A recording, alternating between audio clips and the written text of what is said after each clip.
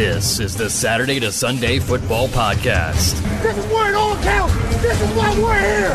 This is why each one of us are here. And now, here's your host. Welcome back to another edition of the Saturday to Sunday Football Podcast. I am Paul Perticchese, and joining me on the other side this evening is Mr. Jeff Abercrombie.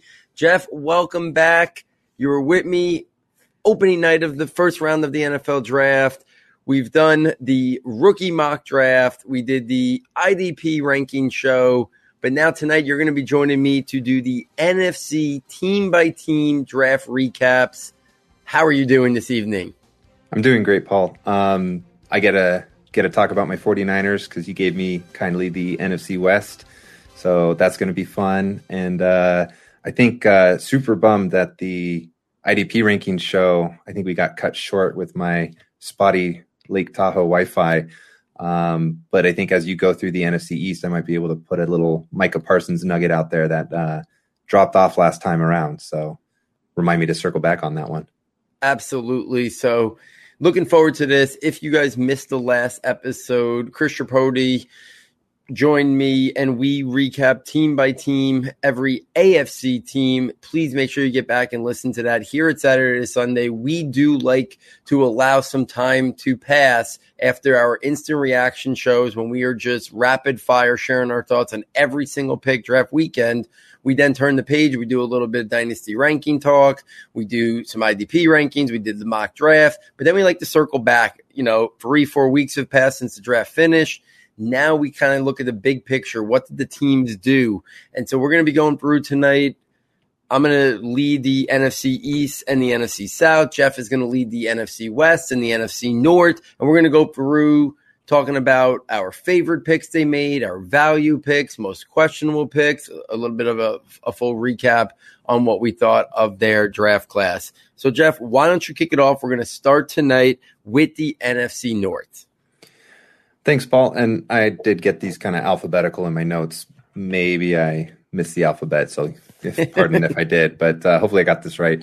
So just starting with the Chicago Bears, they had a really strong, first 2 days, and then only a few picks after that. So in round one, Justin Fields falls to them at pick 11, and in round two, they go up and they grab Tevin Jenkins at pick 39, and then we don't really hear from them until day 3, where they get Larry Borom, the guard from Missouri, at pick 151.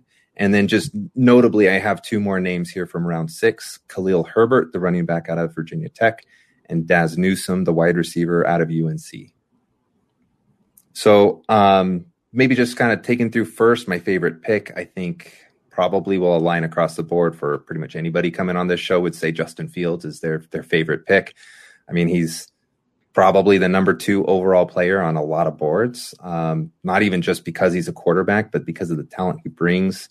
And then it's just phenomenal that they got him at pick 11, and it also addresses a position of need for them. So just favorite pick across the board. He brings dynamic playmaking, both with his legs and with his arm. I love how, he'll stretch the play and he'll get really chunk yards throughout his deep ball, really good deep ball. And maybe he fell because, there are some perceived flaws in his game, but flaws are just an opportunity to grow. And so the fact that he still has room to grow from where he is now I think it's just amazing. And then because I picked Fields as my favorite, you could also argue he's a value, but I'll say Tevin Jenkins is also a value because he was somebody who had some late round 1 buzz, and they got him in the early second round. And I think, again, just filling in a position of need on their offensive line there. And so not to pick on Larry Borom or anything, but, it's really hard to pick apart a 5th-round pick who was expected to go on day 3. But considering I picked the other ones for favorite and value, we'll just look at Larry Borom there as maybe just a tad of a reach here. Yeah, I mean, I really like what the Bears did. I mean, their aggressiveness in trading up for Justin Fields. Yes, it cost them, a 4 and a 1 next year to the Giants, and another, in a 5th rounder this past year as well. But they needed to change the culture there. They needed to to bring in a quarterback prospect that was different than what they had, a high-level upside player. I think Justin Fields, I've got on record as saying I thought he was the second most talented quarterback in this class. So I applaud the bold move, and we talked about that on the first night of the draft when you came on and we recapped round one, that they needed to be bold, and they made the bold move up. They paid the price, but that's the quarterback tax you pay. So I think it was the right value for them. It worked out for the Giants too, but it was smart for the Bears. I love the Tevin Jenkins pick. They moved up to get him, and they need to now fix that line. That's one of their big question marks there. Yeah, I think you're right. I don't see anything that I really questioned here either. I do like some of their late round picks too. I think Khalil Herbert and Daz Newsome both could have went earlier. If they went in round 4, round 5, I don't think anybody would have been surprised. I'm not a huge David Montgomery fan, so I'm going to be interested to see. I know Khalil Herbert's a little bit buried there with, Damian Williams there now and Tariq Cohen's still there, but there's a part of Khalil Herbert that I really like.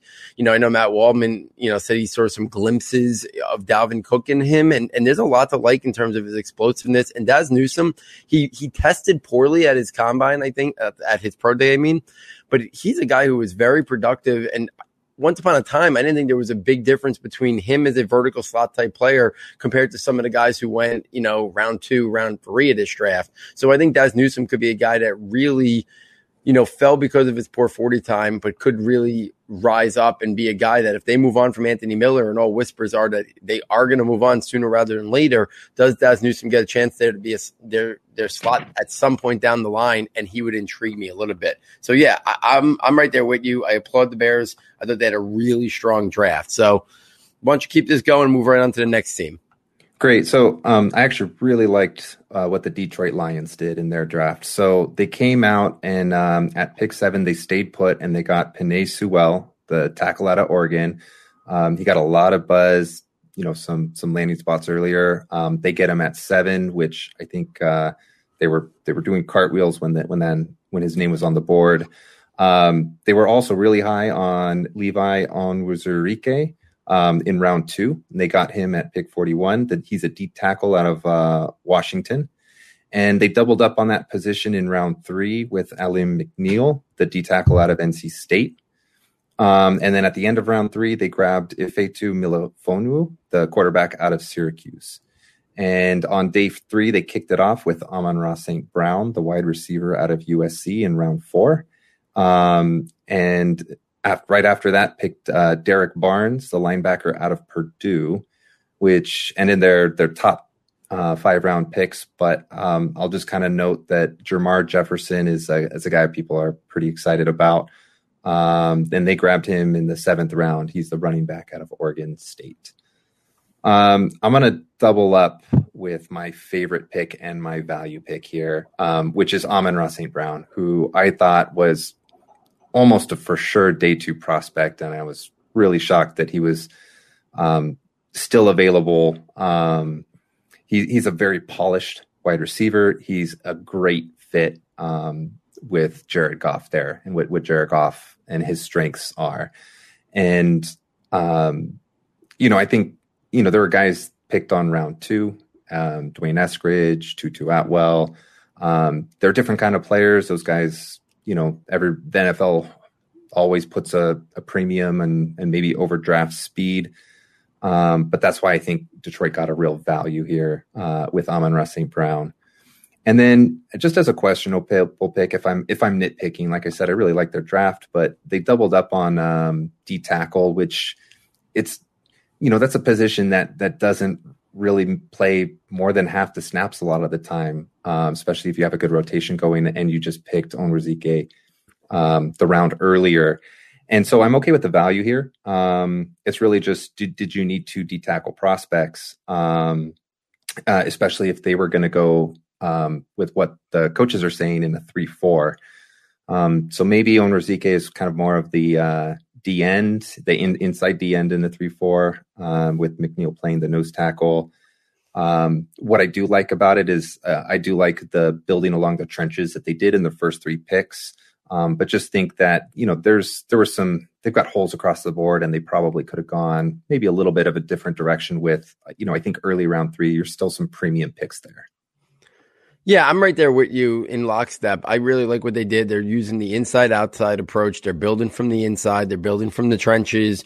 You know, in Sewell fell there, it was a no-brainer pick. I think if he was not there, I think they might have looked to move down, and I would have thought that might have been the right play if that was the case. But when Sewell falls there, I think he's the type of guy you start building the foundation around, right? Like if Jalen Waddle didn't go, earlier the pick before, maybe they don't want a wide receiver there. So do they take one of the cornerbacks? Do they take the wide receiver? Obviously their depth chart of wide receiver was very light, but are they ready for that type of player yet? And would a guy like Jalen Waddle fit with Jared Goff? I'm not sure. And maybe you're not making an investment right now based on Jared Goff being the long-term piece, but we'll never know. But I do think when Sewell fell there, it was a no-brainer. I like both the defensive tackles. I could see the reasoning of saying maybe it was a little bit too rich going back to back there, but I do like both of the players there. And then the Amon-Ra St. Brown, I think sometimes it gets lost in translation that when we're talking fantasy to just understanding value and pick, I really, really like Amon-Ra St. Brown. You said it. He was one of the most polished route runners in the class. And he was one of the most pro-ready receivers in this draft class to come in and make an impact. Now, if you've been listening to shows since that have talked dynasty rankings, somebody might say, well, Paul's not that high on Amon-Ra St. Brown. He keeps talking about he's being overdrafted. That's because the fourth round draft capital does matter when we're talking about fantasy football a little bit, and we're trying to make rankings and lists. But as a player himself, love the player, love the fit. He could be Jared Goff's Cooper Kupp-like player in the slot if he earns that starting role. That's where there's still room for debate. The fantasy community has just kind of penciled him in that he's going to get this workload. He might, and if he does, I think he's going to be really good at it. But as a fourth round pick, he just doesn't have the draft capital to say for sure that we know that. But I love the pick. I think he could be a guy there who's a long-term starting slot receiver. I think he's got some outside versatility as well. I will say one other thing I slightly question, and it's not the player. I like Derek Barnes a lot, but they gave up their fourth round pick next year, and a team that's probably going to be in the bottom 5 in terms of worst teams in the league. I'd be a little leery about giving up future draft capital because there's a very strong likelihood that that's one of the first picks on day 3 next year. And there always seems to be a lot of value in those picks as teams kind of reset their board after night 2. So trade value next year or just for themselves. I like Barnes the player, but it wasn't a huge jump. I think it was only like 20 or 30 picks, and it cost them a 4 next year. That might be my only thing that I'd gripe with even more than the defensive tackles. But all in all, I'm right there with you. Really like the draft. So why don't you keep it going?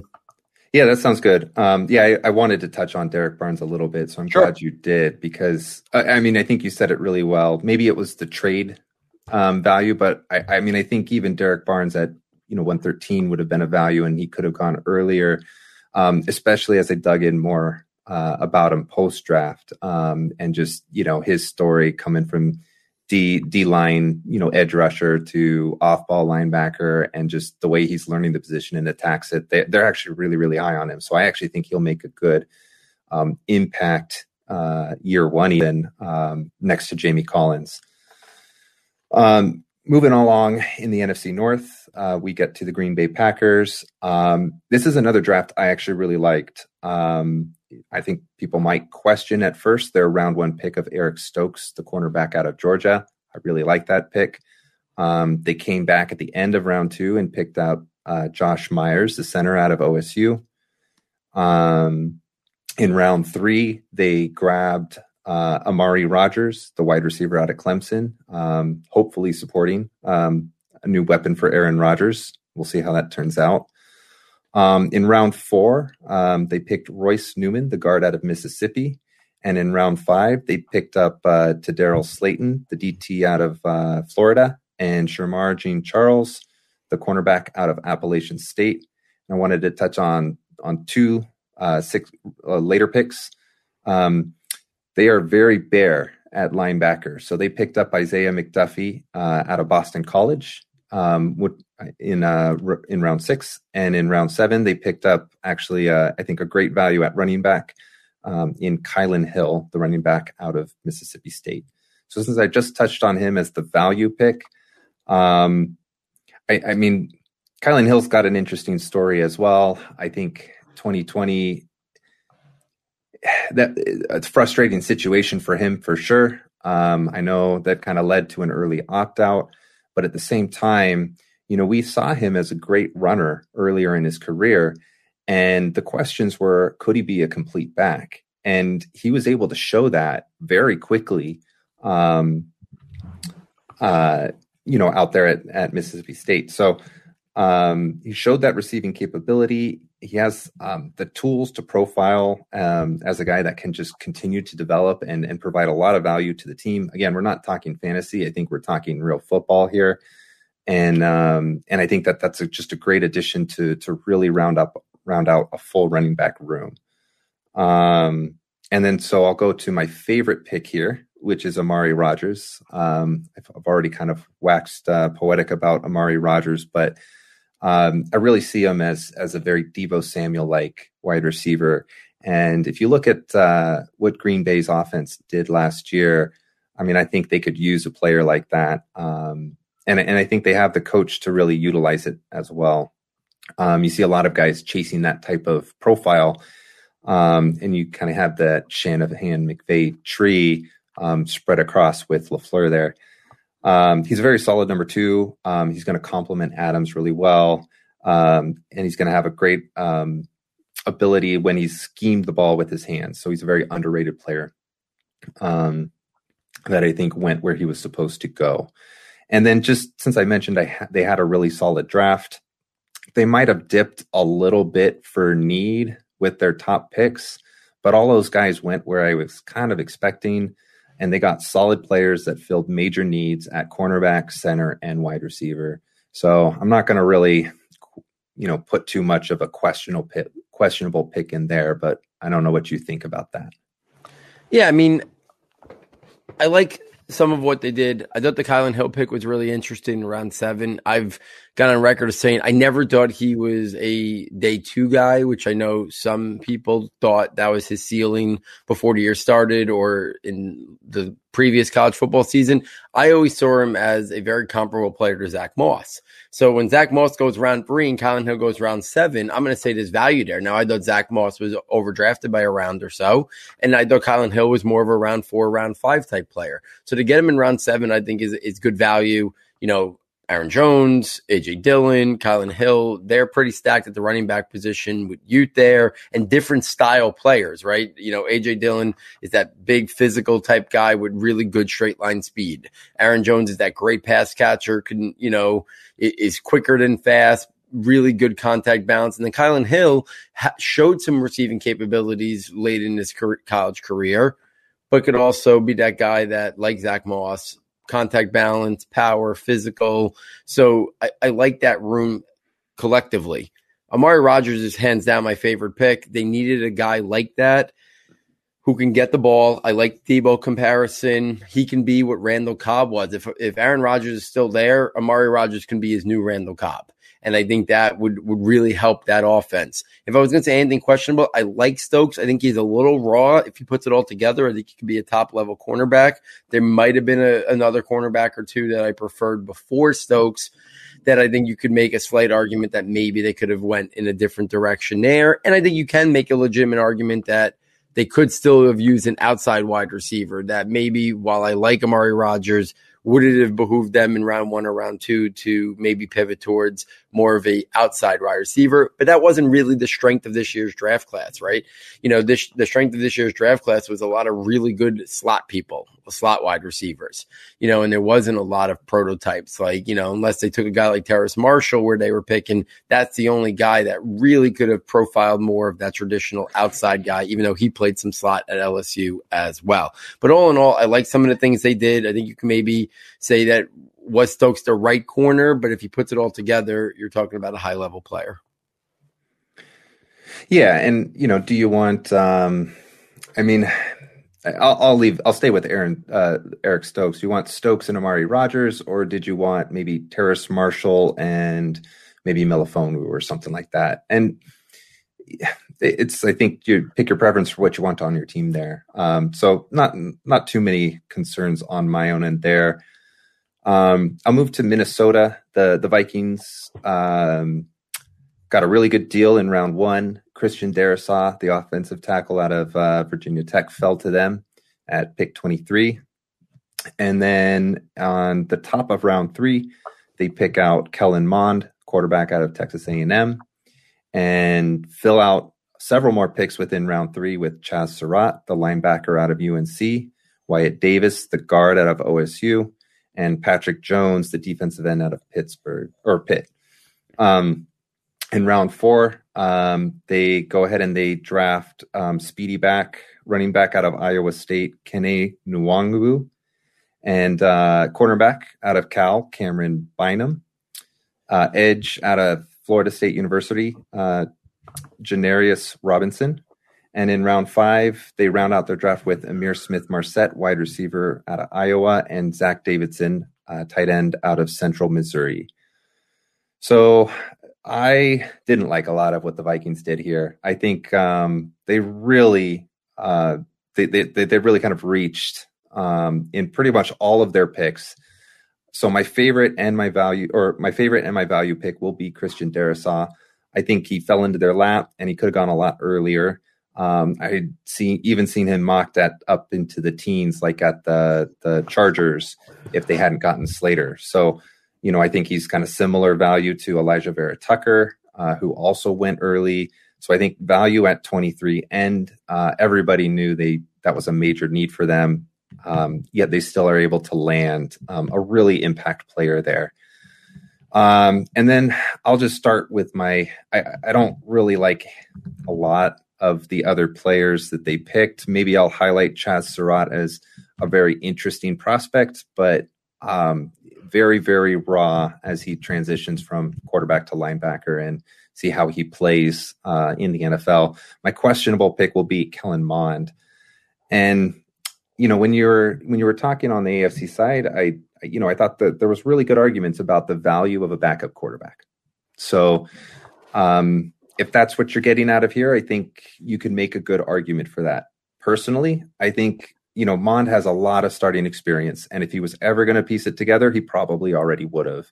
So yes, he makes spectacular throws, spectacular plays. He's got, that sort of more new age physique for a quarterback, but his is sort of just, pulls my hair out, the inconsistency that he has. And when I see this level of inconsistency with a guy with as much experience, I just see that as a major red flag. And yeah, I'll let you touch on what you thought of maybe some of the other guys here. Maybe Kene Nwangwu, who's kind of mostly just a special teams guy in round 4, I think, just another one. Yeah, I mean, I'll start right there. That was a head-scratching pick because, they have, Dalvin Cook locked up long-term. They have Alexander Madison. I just think a 4th round pick there, you're stretching to get a guy who's strictly going to be a special teams, or, maybe down the line he could develop into a little bit more, but I just thought you could have went in a different direction. The Kellen Mond pick is intriguing for sure. And Chris Tripodi on the last episode talked about the value of a backup quarterback for the contracts and stuff like that. And it's a strong argument, and I'm sure it's an argument that a lot of NFL teams use. Me personally, I'm not aiming for a backup quarterback at pick 66 in an NFL draft. I see too many veteran players and really good players get traded for 3rd round and 4th round picks, that to me, the value of 3rd and 4th round picks should be aimed at higher than getting a backup quarterback, especially early 3rd round. Like, this was the 2nd pick in the 3rd round. So this was pretty much a guy on their board who my guess is in their top 50. So like, you're drafting a guy in the top 50. I would think that the Vikings look at him and think he's a future starter. And I'm under the belief if you don't get your quarterback in round 1, the odds of you hitting on that are so low that it's such a wasted pick in my eyes. Day 2 quarterback picks to me are a really wasted, investment. I don't mind if you want to say every year you're going to take a shot at someone in day 3 and hope that you win the lotto. Sure. But most of those guys don't pan out in round 5, round 6, round 7. So I'm fine taking a stab there. But I think at pick 66, you should be aiming to take a starter. And if they think Kellen Mond can be that, fine. I differ in opinion in that. I like the athletic traits. His highs are really high, but he hasn't been able to put it all together at college. I find it hard to believe he's going to put it all together at the NFL. I do think the fit is good with the Gary Kubiak style offense. A lot of bootleg, a lot of motion, get the quarterbacks out on the run. That's where Kellen Mond shines. So we talked a lot about best scheme, the quarterback fit, right? With what the 49ers did and stuff with Trey Lance. So I do think the scheme to quarterback fit there is really intriguing. So I'm open to maybe seeing how it works down the line. But if they think he's just a backup quarterback, I hate the pick. The Darrisaw pick was the one that I agree with you. Best pick, best value. They traded back and still got him. They picked up 2 third-rounders. Questionable whether or not I liked what they did with them. I do like Wyatt Davis the most in terms of their third-round picks. I do think he could be a long-term, solid to good starting NFL guard. So that's probably another pick that I just wanted to touch on that I was intrigued by there. Any closing thoughts on the NFC North or the Vikings there before I take it over to the NFC East? No, that's, I think we can keep moving. All right. So let's take this over to the NFC East. Kick it off with the Dallas Cowboys.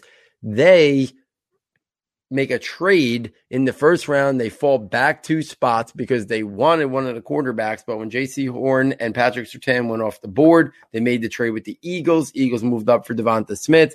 They move back and they take linebacker Micah Parsons out of Penn State. Finally say his name right after the IDP ranking show, butchering that about 20 to 22 times. He's their first round pick. Round 2, they took Kelvin Joseph, the cornerback out of Kentucky. Round 3, Osa Odigizua out of UCLA, defensive lineman. Round 3, they also took Chauncey Golston, defensive end out of Iowa. Late round 3, they took Nashawn Wright, cornerback out of Oregon State, one of the most head-scratching picks of the draft. Round 4, Jabril Cox out of LSU, the linebacker.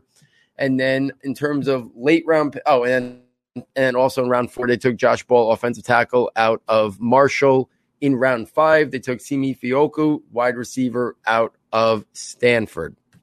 Favorite pick, and I'm going to say it's also the value pick. Actually, I'll say favorite pick is Micah Parsons because hands down, he was, I think, the best defensive player in this draft. That if he was completely clean and there was no character concerns, if he went top 6, top 8, I think it would have been warranted, right? We've seen how high Devin Bush, Devin White went. I don't think Micah Parsons is off from those guys in terms of skill and talent. Interested to see how he fits with the Cowboys, and I'm really intrigued when I send it over to you to kind of hear your thoughts on Micah Parsons that we didn't get a chance to hear when we did the IDP ranking show. So he's my favorite pick. Value pick, hands down, is Jabril Cox in round 4. I don't think they wanted to go back to the linebacker well, but I didn't see a scenario where Jabril Cox wasn't a round 2 or round 3 pick. So the fact that he was sitting there 10 picks into round 4, I think was a no-brainer. And then most questionable pick, I think it has to be Nashawn Wright. Nobody had him as a top 100 player.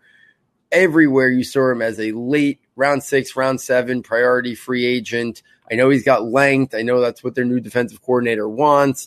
But I think I see a pick like that and I think to myself, why couldn't you wait to round 4? Why couldn't you wait to round 5? Still rounds earlier than where they were projected to go, but maybe not reach as high as they did. So that would be the most questionable thing.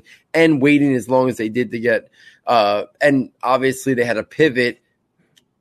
I'll just say questionable completely, a lot of character issues, a lot of character concerns, right? From some stuff with Parsons to Joseph to Ball, a lot of players that were red flagged due to some off the field or character issues from all different varying levels. Josh Ball being the worst, but other ones from Joseph and Parsons as well that make it questionable in its own right there in that regard. So, Jeff, thoughts on Micah Parsons? Because I've been waiting since the IDP show to hear your take on him.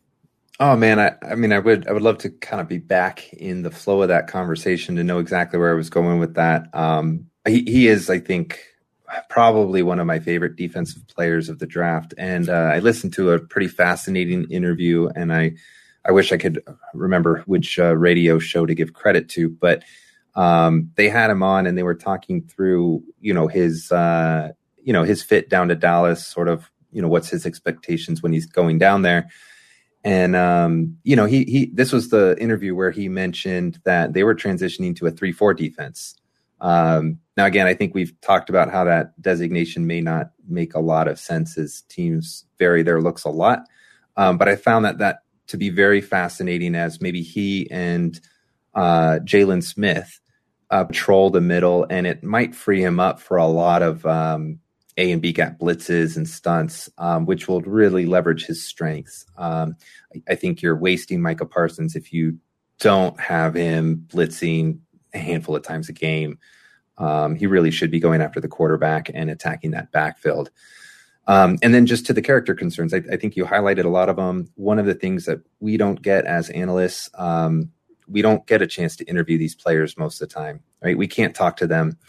The one thing about Micah Parsons that I did hear, it was also addressed in this interview.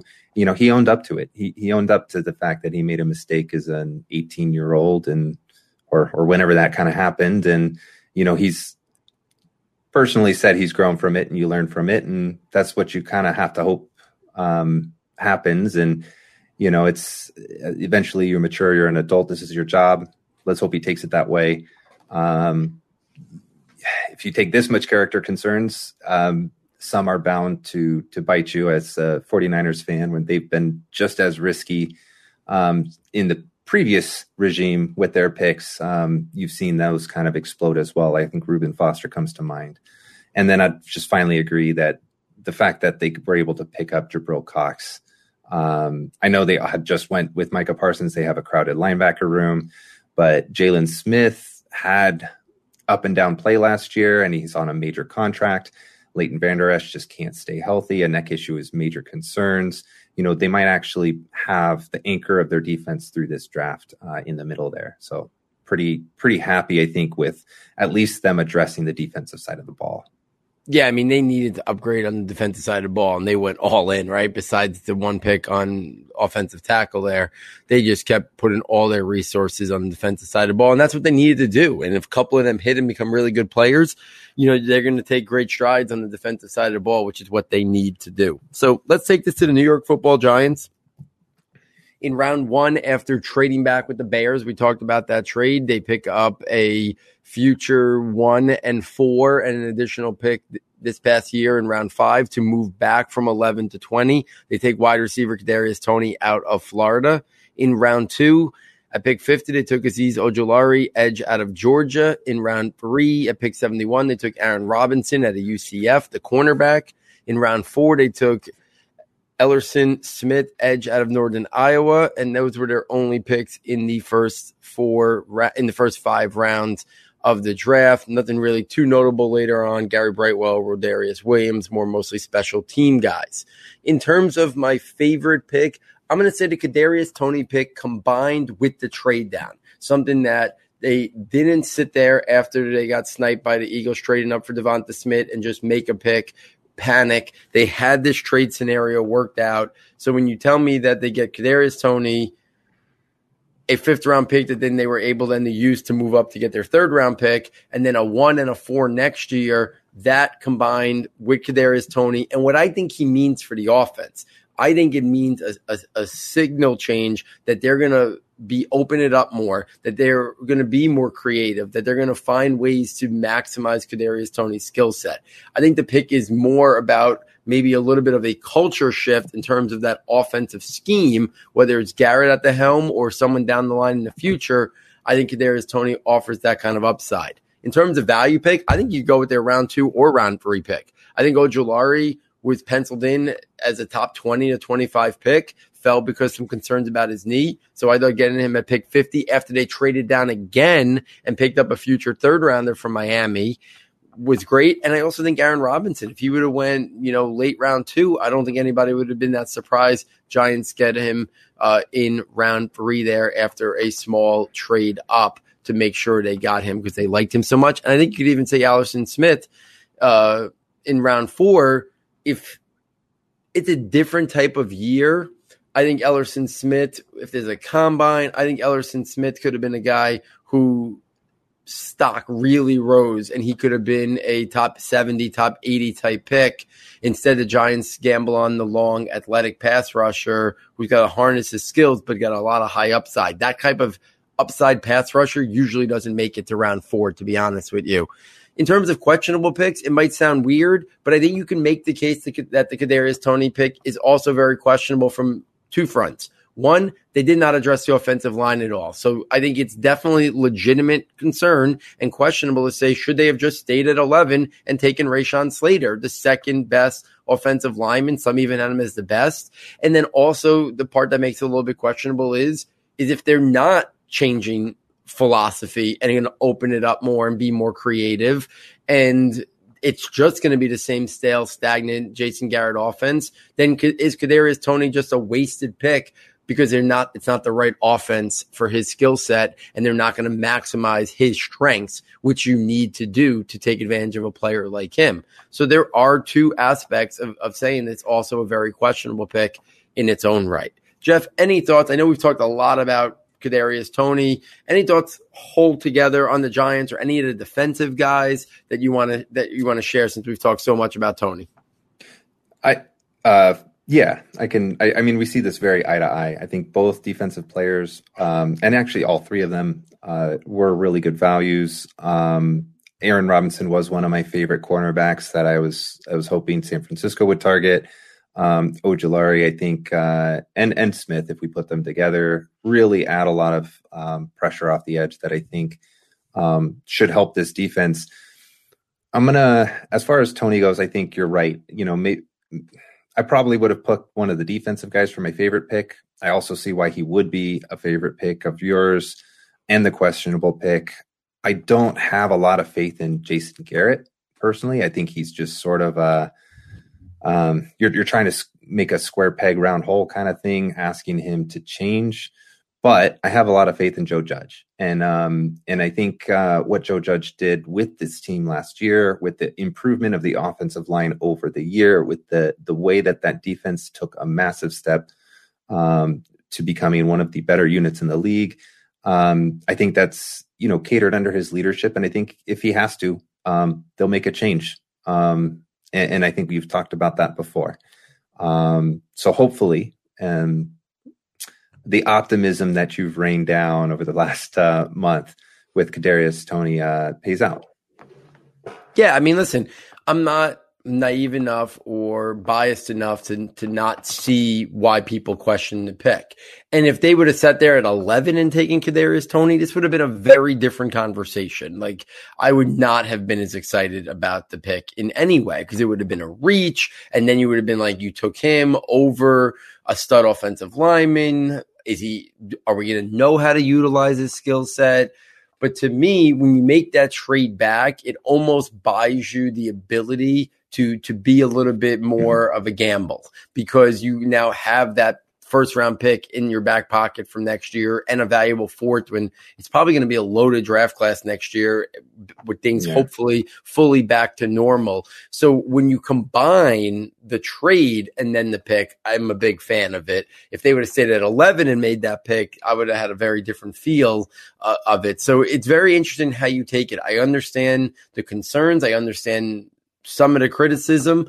And then I also understand the optimism when you take into account the future assets that they brought in. And I think people are still, like I've said for a month, underselling maybe Toney's upside that's there. Mm-hmm. And people are worried too much just about the scheme fit. And I'm just going to say, I think that'll take care of itself at some point. Mm-hmm. We just don't know how soon, right? That's the elephant in the room. So let me keep this going. Go to the Philadelphia Eagles. I was a huge fan. I hate to say it, but a huge fan of their draft at pick 10 after a small trade up. And we can't lose sight that I think pre-draft, they made one of the most brilliant trades, trading back with the Dolphins after the Dolphins go from 3 to 12, and then they want to get back up. So the Eagles take a first round pick from them. And then by doing that, they're now picking at 12, but then it only cost them a third rounder to go from 12 to 10. And they get Devonta Smith, who they might have taken if they just stayed at 6 to begin with.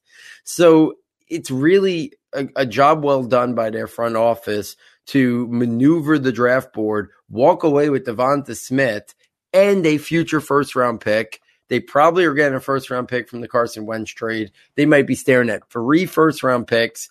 The rumors that I don't want to hear are true, that if Deshaun Watson gets cleared and can play football, that the Eagles are at the top of the list of making a bold move. They could offer Jalen Hurts. They have 3 first-round picks. They have the assets. Them in Miami, I think, are going to be all in. That's a different story for another day, but it's just something that those collection of assets could really cash out. And that trade back with Miami could end up being the catalyst of why maybe they can really be aggressive to go get a guy like Deshaun Watson if and when he becomes available.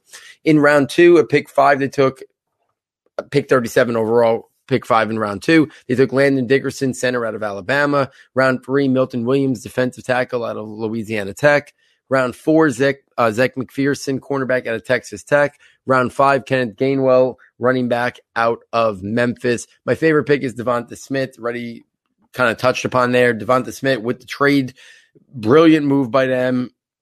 I don't have concerns about the size and the frame. I think he's going to be fine. So I think he's going to be a guy who immediately steps in, large workload, high market share, inside-outside versatility, his route running, and he has played at that size his whole career. He's found the way to create separation. He's tough. He's physical, even at that frame. I think he's going to be a home run pick there for the Eagles. Value pick, Kenneth Gainwell by far. If he would have went late round 2 or round 3, I would have totally been okay with it, because to me, he's that modern day running back, that space player. He's not a guy who's going to handle 15 to 16 carries a game, but he could be a guy who easily 8 to 9 carries, 4 to 6 receptions. I think he was one of the best receiving backs in this class. So to get him in round 5, when I think teams are looking for that type of player, I was very surprised with. While I loved, in terms of questionable, 2 things. A little bit of a wait to get a cornerback. They were very much in need of a cornerback. I thought prior to their trade up, I thought they were hoping a guy like J.C. Horn or Surtain fell to them. Obviously, that didn't materialize. So I do think I was surprised that they didn't go cornerback at some point a little earlier. McPherson, more of an inside nickel guy. I think they needed a more outside guy. And then you could make the case that is 37 just too high for Landon Dickerson? While he has the upside to be the best interior offensive lineman by far in this class, the injuries and the question marks that surround him are really high. That is pick 37 a little bit too rich with someone with all those concerns. So I think not taking a cornerback earlier and the injury concerns that come with Dickerson, even though I love the player and love the upside, love the fit there to take over at some point down the line as their starting center, is something I like. I do think it's a little bit questionable. Jeff, thoughts on what the Eagles did? Yeah, I mean, very savvy draft moves day one. I mean, first of all, knowing the board and jumping the Giants, picking up extra assets, being willing to just kind of accumulate value that's there. I mean, that's kind of what, we advocate for fantasy players to do in their rookie drafts is trade back, get value, kind of attack the board where things land. So, and Devonta Smith is one of my favorite players. Just, I love Jamar Chase. I love Jalen Waddle just as much, but what Devonta Smith does with his frame, I'm not questioning it at all. I'm just saying that, he manages to make Derek Stingley look like a true freshman, who, without all of the fanfare. He looked a lot of love for Devonta Smith. I do like Landon Dickerson a lot. I do recognize those concerns. Maybe you go cornerback at that pick. There were plenty of really good ones available. And maybe you come back to interior or O-line round 3 and D-tackle round 4. Maybe that's a better use of that draft capital. I can't remember where Creed Humphrey went, but maybe 73 was going to be enough to take him or within striking distance.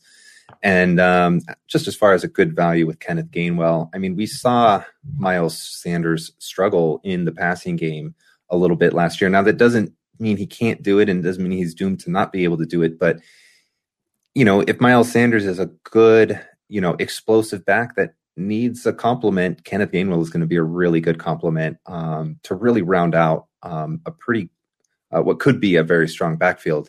Rather than shouldering the load on only one guy. So I did really like just being able to grab that value while it was there. Yeah, and Nick Sirianni coming from Indianapolis, he is familiar with using that multi-backfield approach, right? And he might look at a guy like Kenneth Gainwell and see Nyheim Hines, and that might be a role that he might have a very significant role. I was as high as could be in the fantasy landscape last year on Miles Sanders. I am not going to be anywhere near the hype. I was totally okay last year, early round 2, being all in on Miles Sanders. This year, very different approach. I think between Jalen Hurts stealing yards and touchdowns, Kenneth Gainwell maybe being a factor in terms of the passing game, I think Miles Sanders is going to take a little bit of a step back in terms of overall total workload and usage, and I think that's going to hinder him a little bit in fantasy football for sure. So let's take this to the Washington football team to round out the NFC East here. In round 1 of pick 19, they took Jamin Davis, linebacker out of Kentucky. Round 2, pick 51 overall, they took Sam Cosmi, offensive tackle out of Texas. Round 3, pick 74 overall, Benjamin St-Juste, cornerback out of Minnesota. Also in round 3, pick 82 overall, De'Ami Brown, wide receiver out of North Carolina. Round 4, pick 124 overall, they took John Bates, tight end out of Boise State. Round 5, pick 163 overall, they took Derek Forrest, safety out of Cincinnati. One late noteworthy pick, I think in round 7, they took Shaka Toney, the small edge out of Penn State.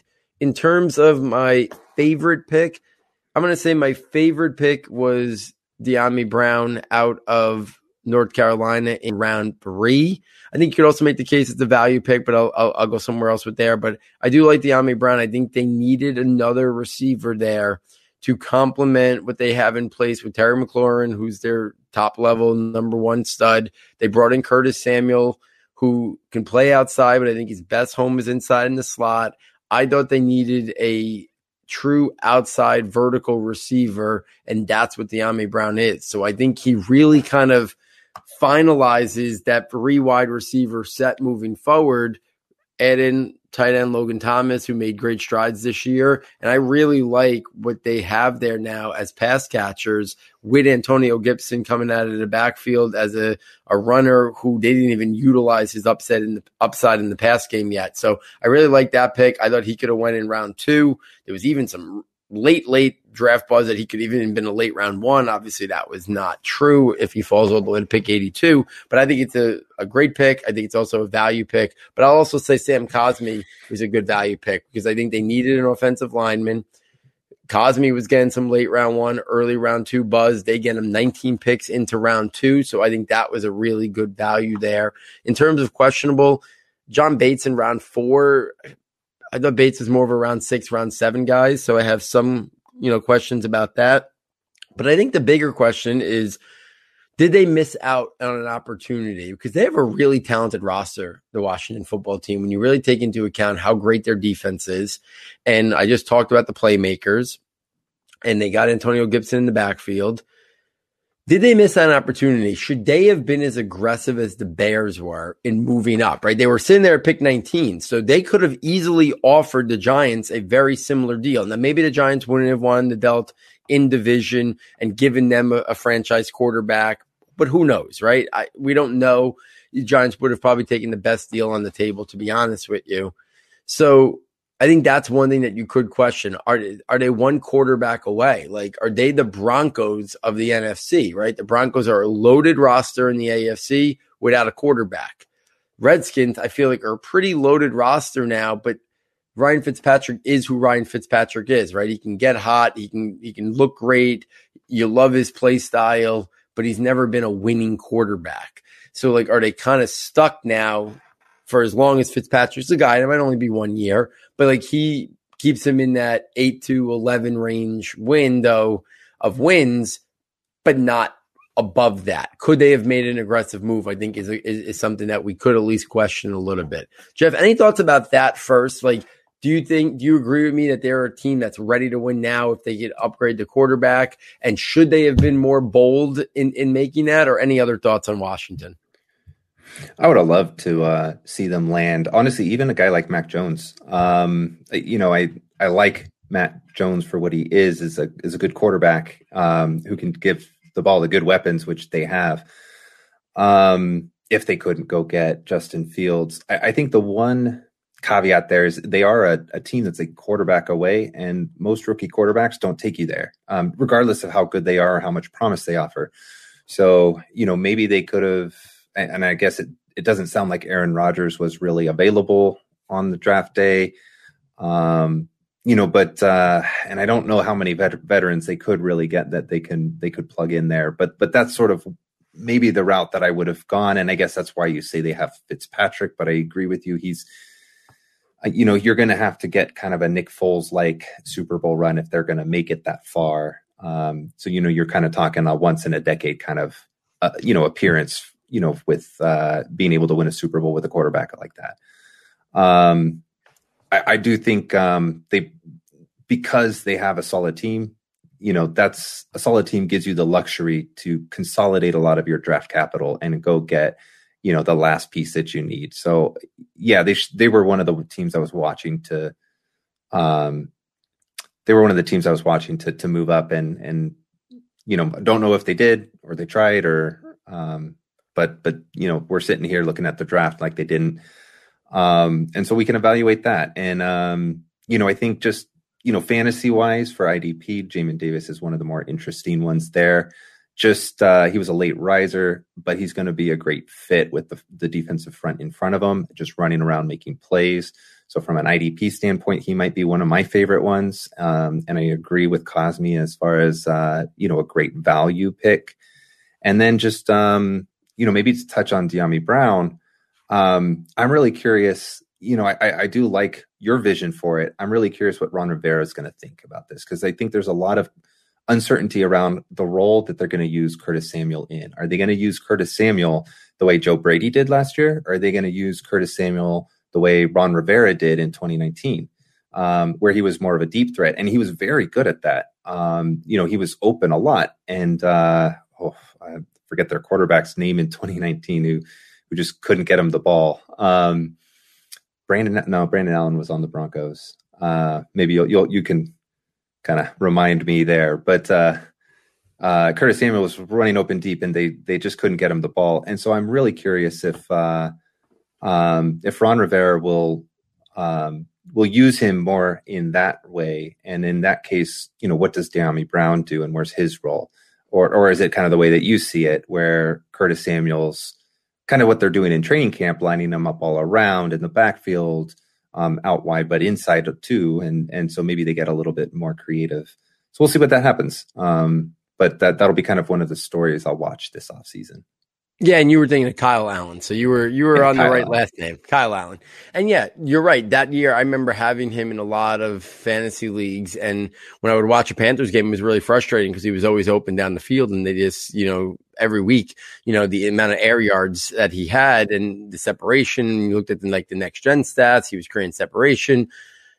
It'll be interesting to see because I just kind of assumed he goes right into the slot there and then that, guy that is moved around a lot. But if he's more of that outside guy, well, then the question becomes does that push Dyami Brown further down the pecking order, or is it something that they're going to move guys all around? Because Terry McLaurin can play in the slot also, right? He's a guy that, can play inside too. So it might just be that when they want to go 3 wide, Brown comes on the field.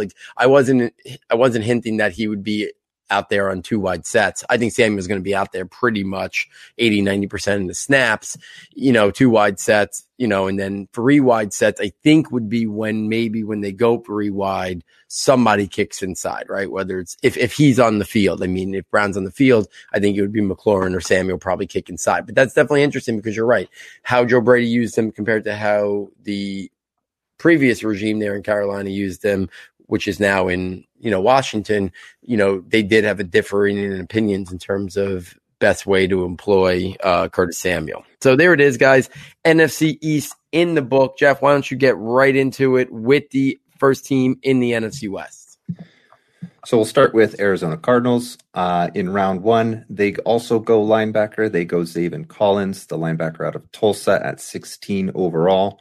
And in round two, they go ahead and they select Rondale Moore, the wide receiver out of Purdue, the dynamic athlete there, pick 49 overall. In round four, they select Marco Wilson, the cornerback out of Florida, at pick 136. And then I'm just going to, add one name that I found really interesting all the way down in round 7, Michael Manet, the center out of Penn State.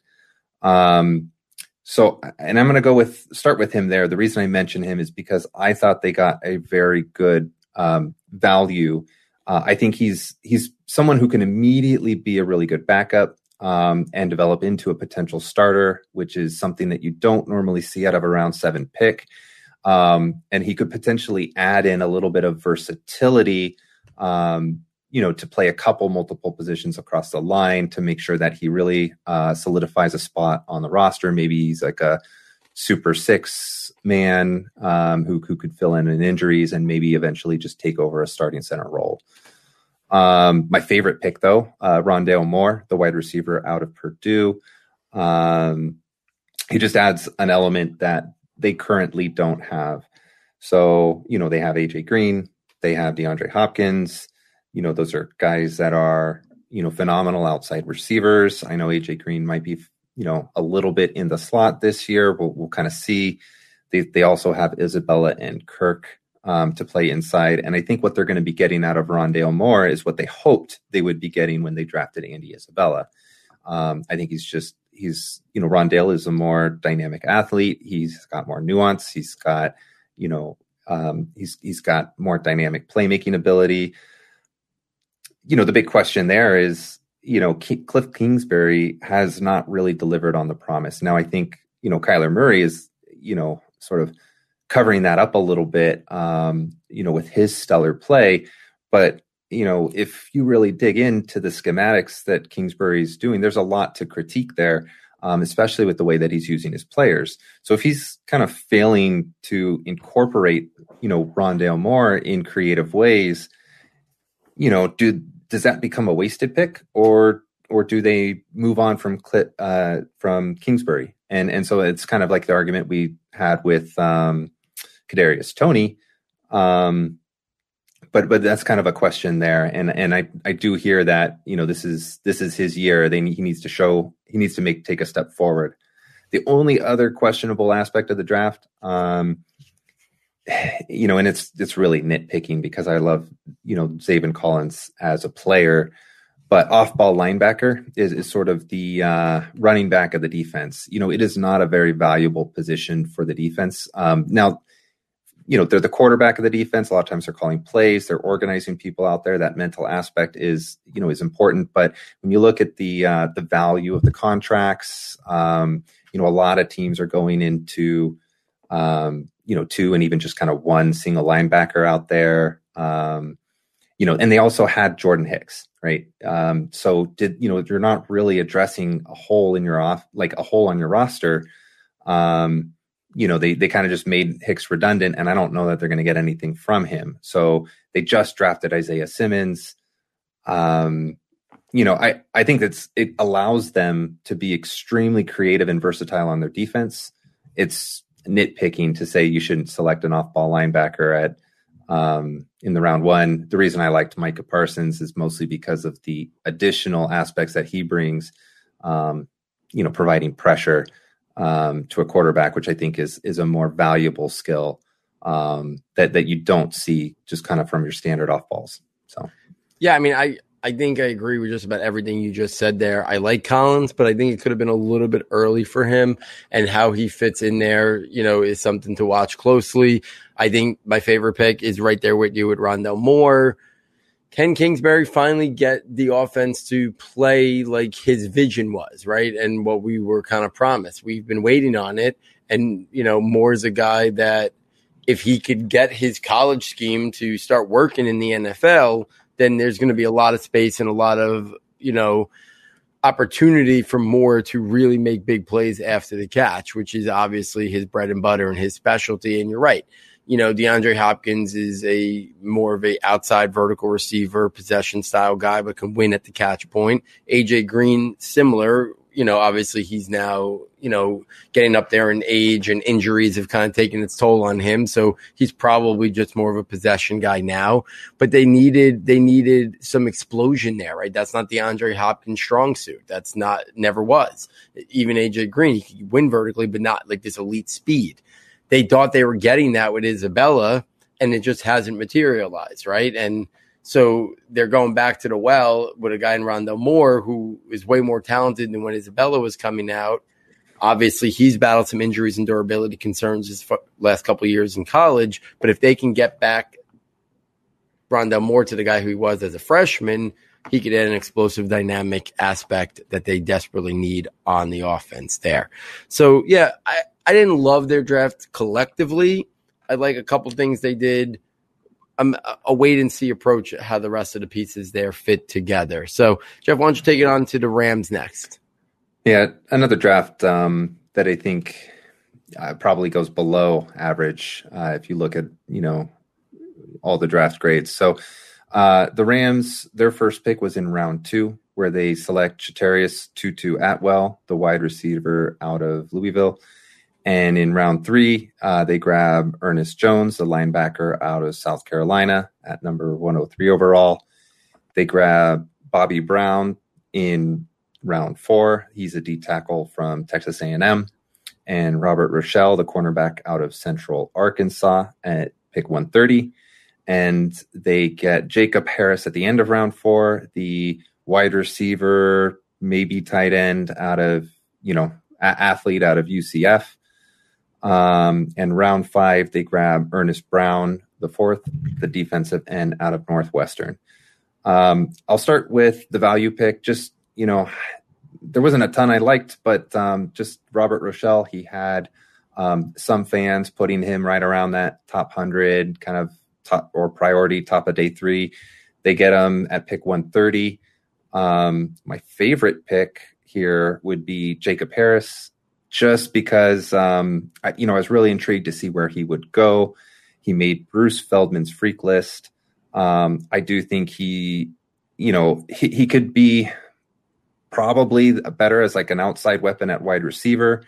But his versatility to potentially be a move tight end allows them to have a movable chess piece and really stress out defenses and what kind of personnel they would use if he ends up developing on his potential. So he's just to note, a very raw prospect, who, essentially was playing soccer until his sort of sophomore year, when he was a special teamer and became a role player his junior, senior year. So he, as far as his football career goes, is not necessarily, he's got a lot of runway ahead of him. It's just, you don't always see that develop in the NFL. I'll touch on kind of my least favorite pick here was Tutu Atwell. I think you see it every year when teams overpay for speed. I know that they're looking for that element because they brought in Deshaun Jackson, who, you can maybe count for 3 games. Hopefully he stays healthy because he's so fun to watch. But, it looks like they're trying to have a contingency plan there. But at pick 57, I think that's really rich. It's sort of hard to look at a player at 150 pounds and kind of see them panning out in the NFL. And what is it, is he going to play the slot? Does that kind of where Cooper Kupp, and they just drafted Van Jefferson, they kind of fit there. So I just think with the premium draft capital, they could have done much better uses.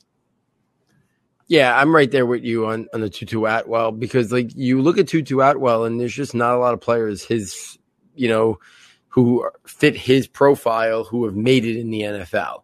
And if you really wanted that speed component, why not maybe in the third round, I think it would have involved a trade up or a trade back in round, from round 2 into round 3, picked up more assets, take a guy like Anthony Schwartz. At least he had the speed, but the size and the frame that you can put him on the outside, which didn't then impact what you wanted to do with Cooper Kupp, who's best inside. You could have taken a shot on Marquez Stevenson late. And you look at these teams who overvalue speed, and then you look at what the Bears did last year when they just waited and took Darnell Mooney, who had a really productive year, that speed guy, much later in the draft, though.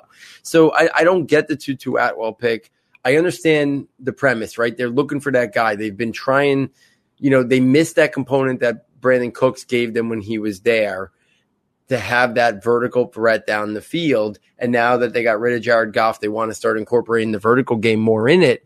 But Tutu Atwell's got to play inside. And then you're kicking Cooper Kupp to the outside where he's not as productive and as effective. And then is Tutu going to be able, at his size and frame, to make an impact in the NFL? I think it's very questionable. You could have went other routes with that pick. I mean, I'd have to look it up, but I think he went before Terrace Marshall or – So, I mean, they could have taken Terrace Marshall, who could be a vertical threat on the outside, and he could have been that outside guy, and you could have still then not impacted Cooper Kupp playing inside, and sometimes they kick Robert Woods in there. So there was a lot of things they could have done with that. So I wasn't really a fan of their draft. There's some things I liked. I like Bobby Brown in round 4. I think he's a good run-stuffing defensive tackle. I agree with you on Jacob Harris. And I don't recall this, and I was just listening to a podcast, and I don't remember which one it was, and I'm playing the catch-up game a little bit, so it was definitely more of like a draft-based podcast, but they said on this podcast that they announced today to draft him as tight end, Jacob Harris. If that's what they're thinking of, and I don't know that. Like, I can't confirm that was what it was. I know on the NFL Draft Tracker it says wide receiver. I know there was some talk before the draft that he might be a conversion. If they convert him to tight end, that pick goes from intriguing to really, really intriguing if they're thinking about making him a move tight end, because that slight adjustment is I think is impactful for real life and very impactful for fantasy life. He is a guy who does intrigue me a lot as a guy who could emerge into something, whether it's an outside wide receiver or a move tight end. He does intrigue me a little bit. So I'm glad you brought him up. I'm right there with you in lockstep. So why don't you keep this moving with the next team in the West?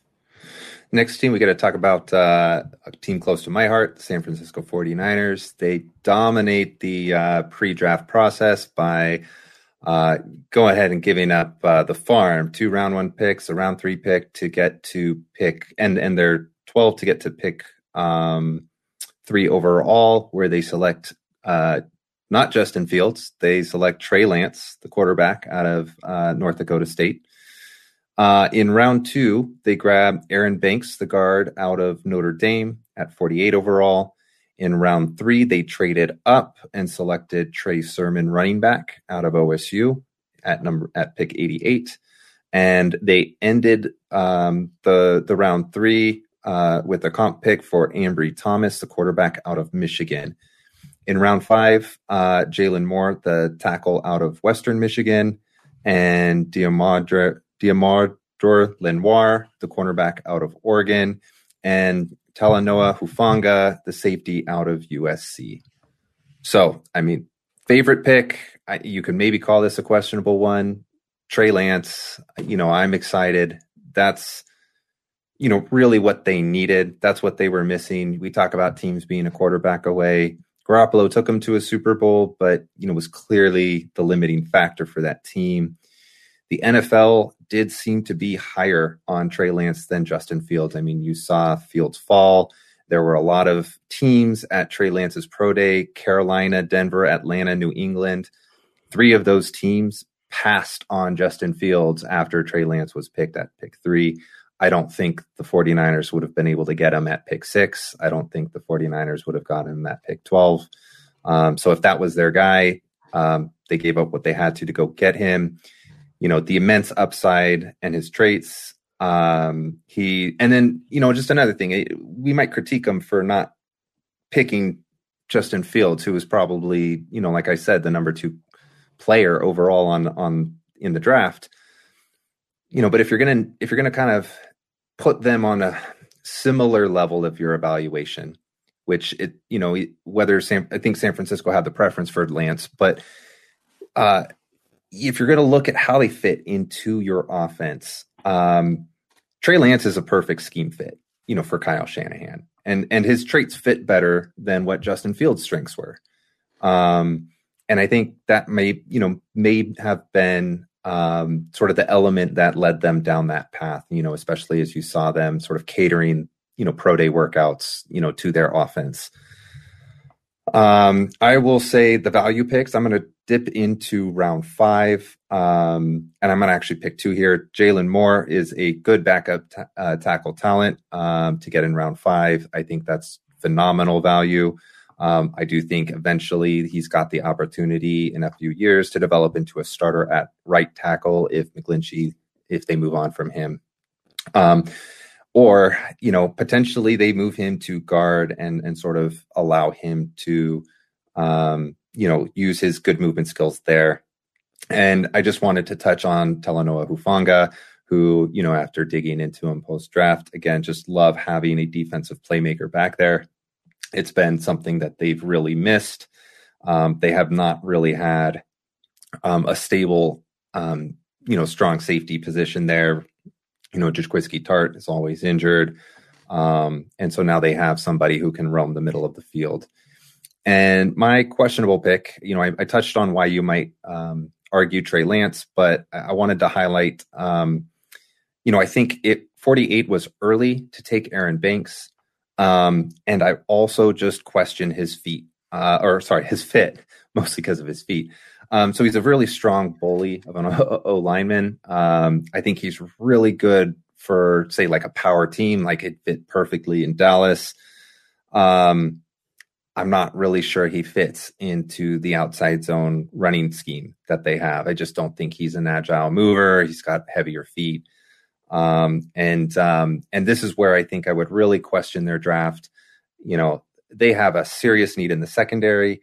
They traded out of pick 44. They traded down 5 picks, where they got Aaron Banks at 48, but they got sniped by both Dallas and the Chargers with Kelvin Joseph and Asante Samuel Jr., who I really liked, on pick 44 and 40, and the pick right before them in 47.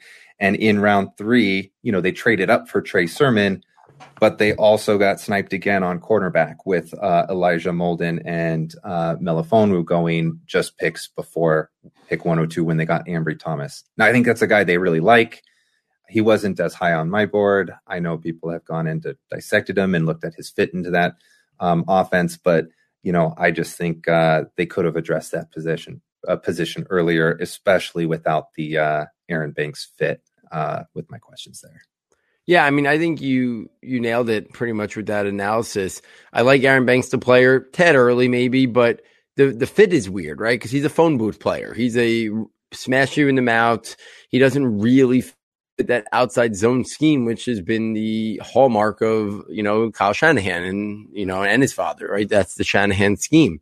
So I think it's interesting to see it, and they draft Trey Sermon, who a lot of people think he can run that outside scheme very effectively, and they really wanted him, and they made the move to make sure they got him. So you kind of see what they're trying to put together there, but that just good player, the fit and the scheme make you, raise your eyebrows a little bit there. We've talked a lot about Trey Lance, so I don't have to get into it. I love the bold move. I give them all the credit in the world for being aggressive, realizing that they needed to upgrade at the quarterback position to really become a legitimate Super Bowl contender. I like Trey Lance's upside more than Zach Wilson, who went a pick earlier. While Fields was my guy, there wasn't a massive difference between Fields and Lance that it makes me think, bad pick or anything like that. No, because I think Lance's ceiling is higher because there's a little bit more unknown there that if we saw another whole year, he might have been a consensus, even to the draft Twitter community. He might have been consensus, the number 2 quarterback in this class, to be truthfully honest. So there's so much to like about him. And then we talked a lot about on draft night, the scheme fit, the perfect fit for quarterback to scheme.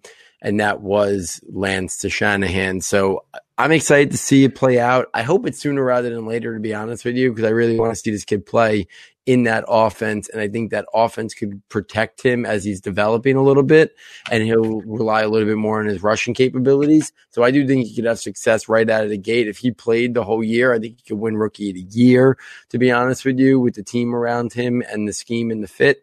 So it's going to be really interesting to kind of see how quickly he gets out there. So Jeff, why don't you round out the NFC West with the Seattle Seahawks? They only made 3 picks, so you could kind of treat this any way you want. Just talk about each pick. You could do the value, favorite and questionable if you want. But we usually don't only have a team with 3 picks to really break it down. Well, hopefully we don't take too long on them and we can keep it going here. But round 2, they select Dwayne Eskridge, wide receiver out of Western Michigan at pick 56. Round 4, they select Trey Brown, cornerback out of Oklahoma, pick 137. And in round 6, and this was, I think, my value pick and probably my favorite pick, they select Stone Forsythe, the tackle out of Florida, at pick 208.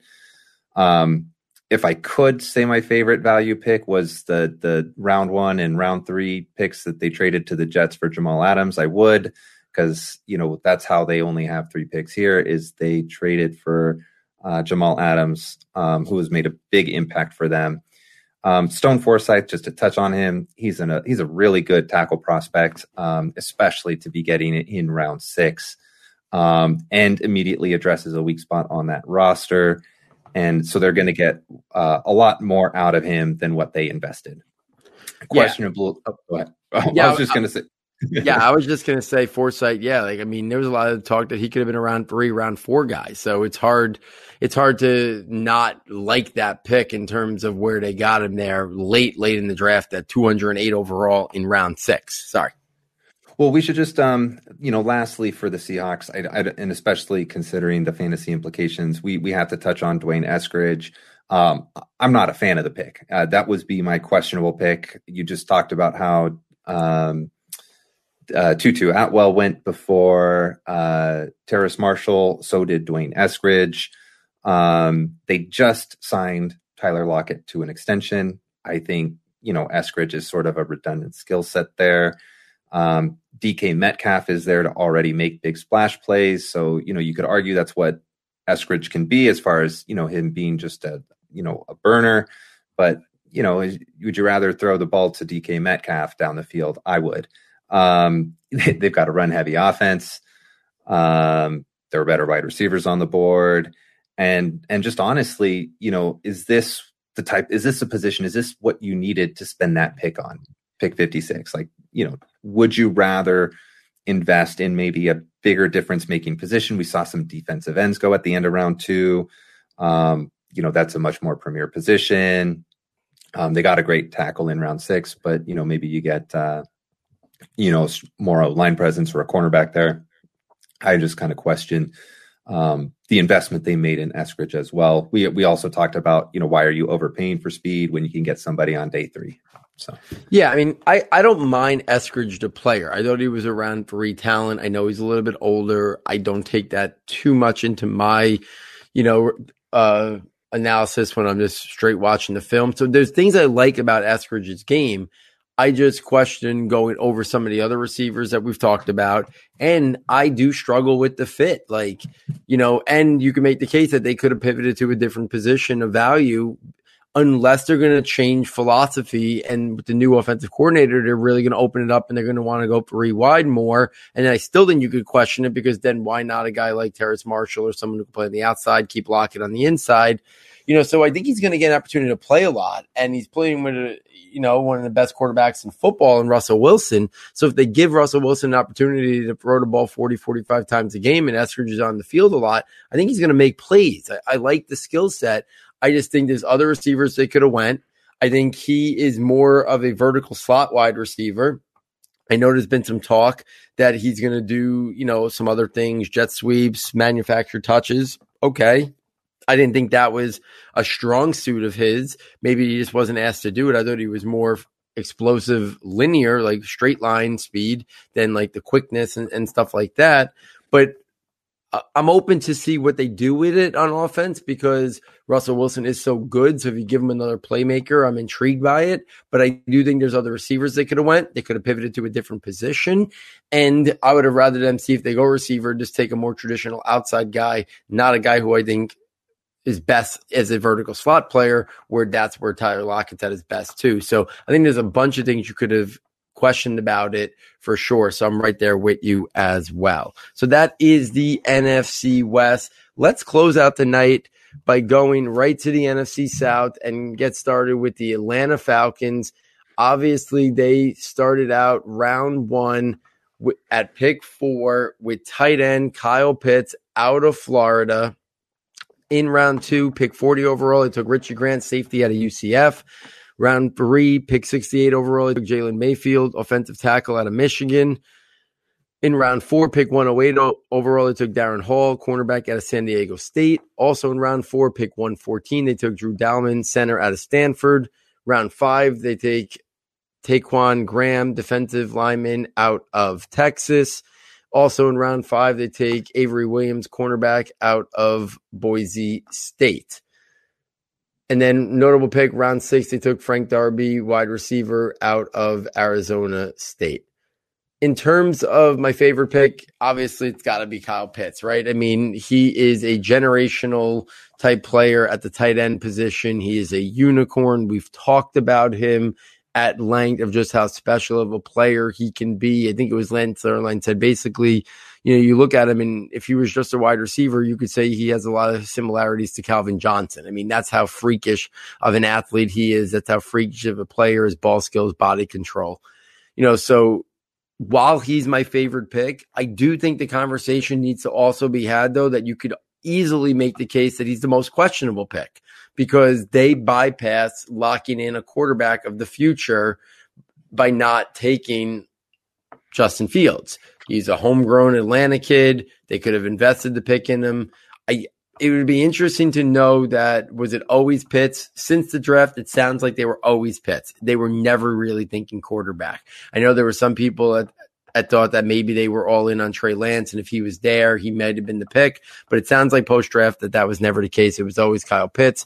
But I do think you could at least question it of whether or not they should have thought more about the quarterback there in Fields over Pitts, but it's hard to argue with just how special of a player Kyle Pitts is. If you want to go a different route in terms of a questionable pick, I think you can go Darren Hall. I think that was a little bit of a reach there to start day 3, the cornerback out of San Diego State. In terms of value pick, I guess I'm going to say Jalen Mayfield only because early in the draft process, he was generating some late round 1, early round 2 buzz. You look at Daniel Jeremiah's first mock draft right around the Senior Bowl, and Jalen Mayfield was at the end of round 1.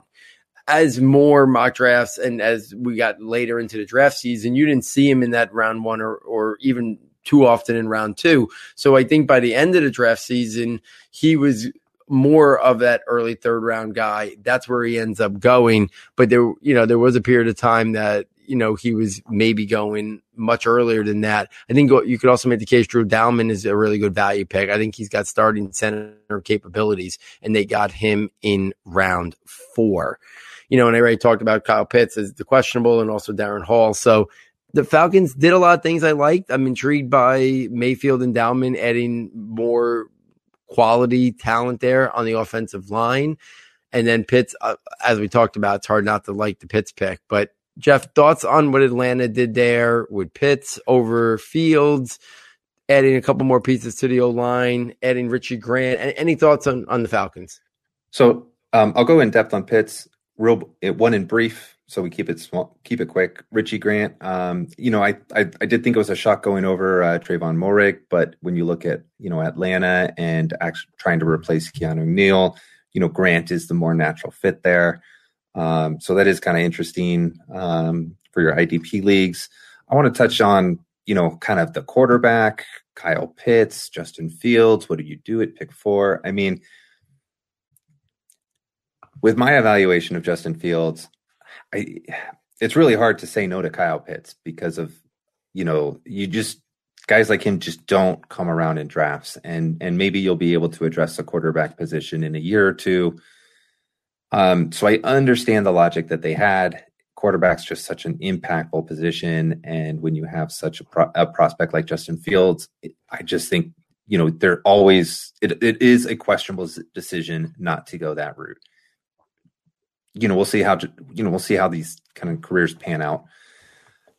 But I think what's most interesting about this is the Julio Jones, right? So if you're gonna pick Kyle Pitts and not go with Justin Fields, you're surrounding Matt Ryan, with the weapons and the talent, to really have a high octane offense and stress defenses, and maybe you kind of, maybe you can outscore other teams, right? Offense kind of can carry you really far in the NFL, with the way these rules are.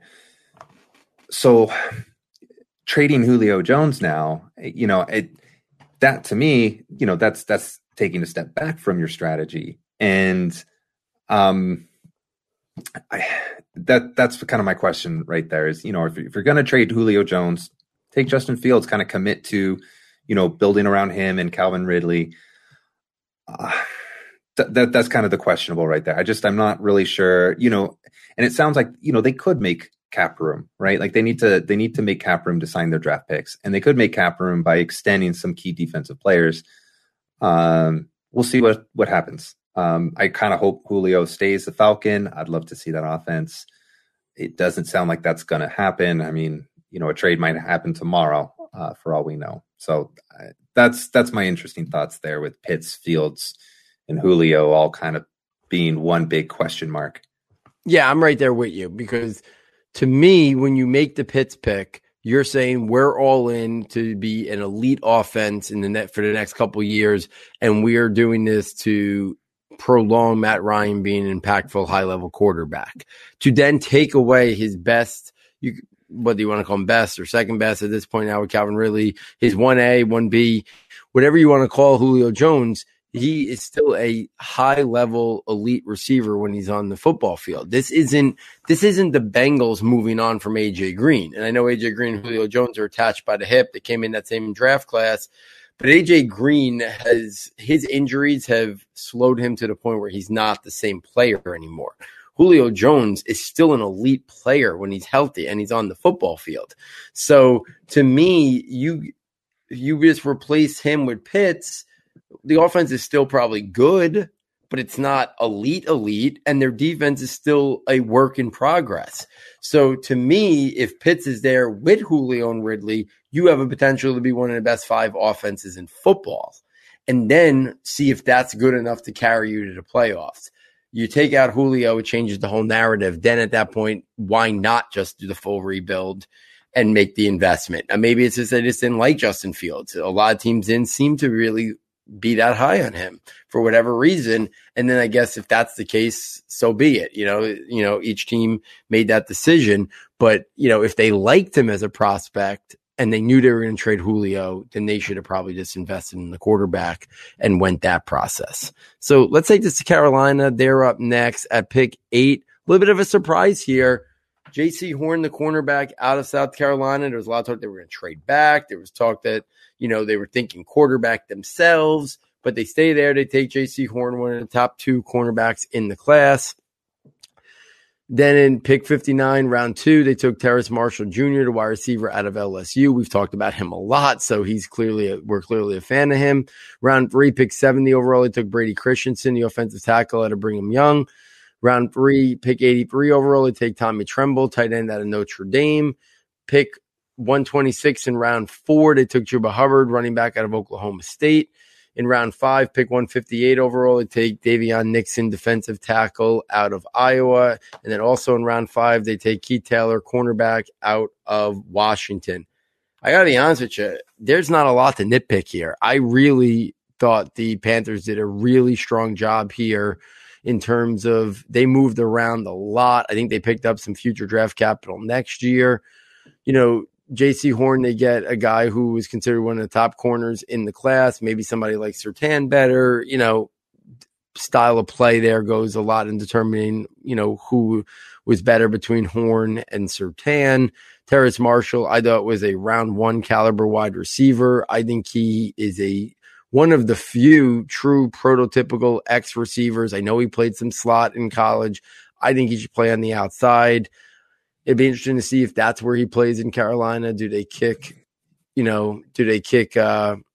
Moore inside a little bit? I think that's to be determined. So for me, Terrace Marshall is my value pick.